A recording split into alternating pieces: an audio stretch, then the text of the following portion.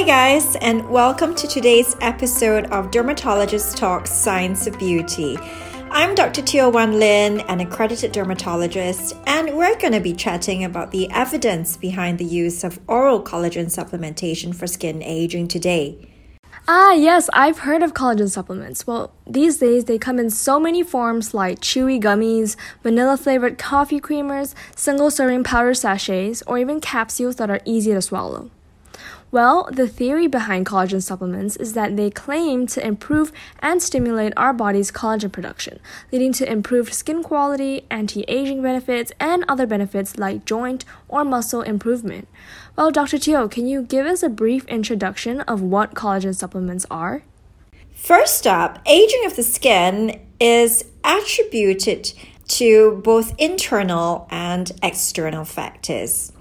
Internal factors, also described as being intrinsic in nature, include one's genetic and biological makeup. The extrinsic factors are external factors related to environment that also includes elements such as pollution, ultraviolet exposure, nutritional status, smoking status, as well as one's individual fitness.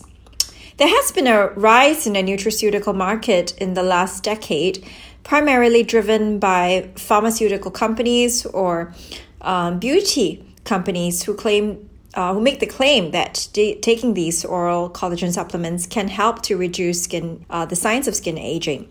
Ingredients that are in these supplements include collagen peptides. These are essentially amino acid-based peptides, which when digested are broken down into mini peptides. We call them di- and tripeptides. These are used by the body as building blocks for proteins such as collagen. I see. Well, in theory, they seem to work really well and have lots of benefits. Well, how do collagen supplements claim to work? The theoretical basis is that these proteins can help to maintain and increase the amount of collagen in the skin, which is responsible for maintaining a youthful appearance, skin smoothness, tightness, and plumpness. There is also a theory that ingested peptides made bioavailable can engage in what we call cellular talk and increase the production of hyaluronic acid by your skin fibroblasts, which are the same cells that produce collagen. Also, there is an associated overall increase in the retention of moisture in the topmost layer of your skin, the stratum corneum. Now, it has been marketed to consumers as an anti-aging remedy. The benefits of these collagen supplements include wrinkle reduction, skin rejuvenation, being able to reverse the signs of skin aging in general, and plumping up the skin. However, do these products really live up to their claims? The key here is whenever a dermatologist reviews such claims, it's important to base it on a body of peer-reviewed evidence. Yeah, you're right. So, what does the science say? Can drinking or eating collagen really improve skin health? We're going to talk about some of the studies that have been done on collagen supplements, and we'll have our verdict by the end of this podcast. The very first study we're going to examine is conducted by Sarin et al., which included 66 Japanese women within the age of 40 to 59 who were treated, half of the study population, with 10 grams of oral collagen supplementation for 56 consecutive days, and the other half belonged to a placebo arm that did not receive the actual collagen supplementation.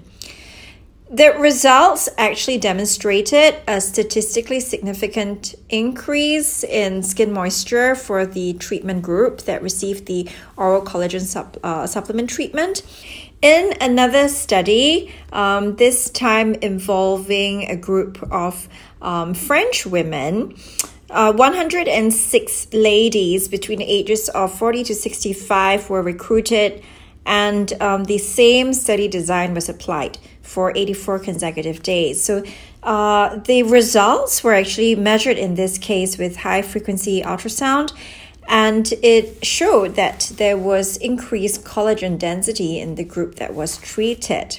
In another study involving a group of Asian women, so 64 Korean women were enrolled in this study, which investigated the effect of this low molecular weight collagen peptide on skin hydration, wrinkling, and elasticity. Again, the monitoring period of 6 weeks to 12 weeks, there was notably a significant increase in skin hydration in the treatment group compared to the placebo group. Most significantly, the parameters of skin wrinkling, which included roughness, smoothness, depth of the wrinkles were measured, and these were found to be significantly higher in the treatment group. However, for the parameter of skin elasticity, only one specific criteria, which was the overall elasticity, was found to have statistically significant difference in results. It was significantly higher in the treatment group than in the placebo group. There were a couple of other studies which were done in the European setting. However, these actually did not show any statistically significant benefits of taking oral collagen supplementation. In terms of human models, the studies are rather limited, so we also want to see if there has been any evidence, especially if it suggests the mechanism of action in animal studies. In a study by Wang et al., administering these collagen hydrolysates to 9-month-old mice for a period of 6 months led to statistically significant increased collagen. This is on top of improvements in the density and distribution of collagen fibers.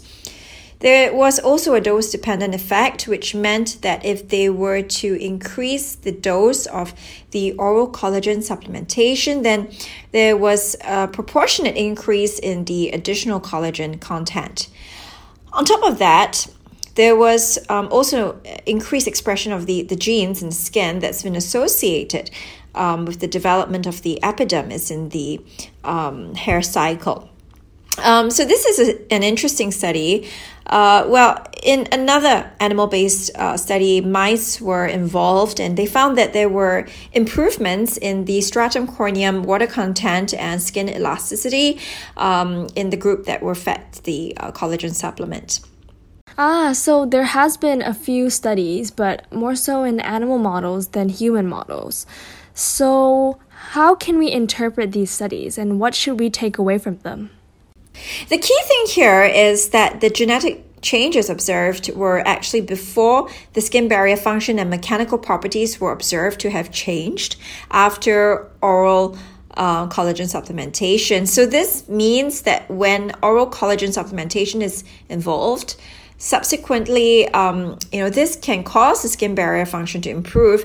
A Japanese study also reported, findings that meant there was a reduction in transepidermal water loss and increased water content of the stratum corneum that was associated with oral collagen supplementation. Well, overall, I feel that there are a few issues here. First of all, these studies seem to be limited to patients of particular geographic regions. For example, most of these studies have been done in Asian women in Japan, China, and Korea. We do know that in Asian skin, ethnic skin, and skin of color in general, individuals tend to have a fuller dermis because of the innate photoprotection that melanin confers. This itself is possibly a confounding factor in the assessment of how effective these collagen supplements actually were.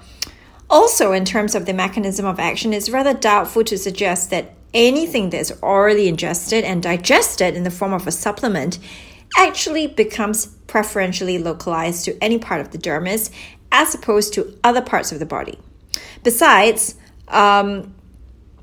there is also this idea that since amino acids are required for collagen synthesis, these can literally be found in a normal protein-based diet, which includes other micronutrients in your normal diet, and which tells us that the need for additional collagen supplementation may be redundant. That's a really good point. So, after reviewing all of this evidence, what is your verdict on collagen supplements? My view is that we need a variety of foods, these should be consumed in a balanced way. Well, it doesn't seem, collagen supplementation doesn't seem to have any detrimental effects so far. It's really important for us to understand that until we have a lot more information and larger scale studies involving individuals of various ethnicities, then we'll really be able to make a definitive comment on this topic at that time. I guess we have our verdict. Well, that's it for this week's Dermatology Weekly Flash Briefing. You can follow Dr. Teo on Instagram at Dr. Teo Wan Lin, where she posts updates on the latest podcast episodes. And remember to subscribe to keep updated on new episodes every week.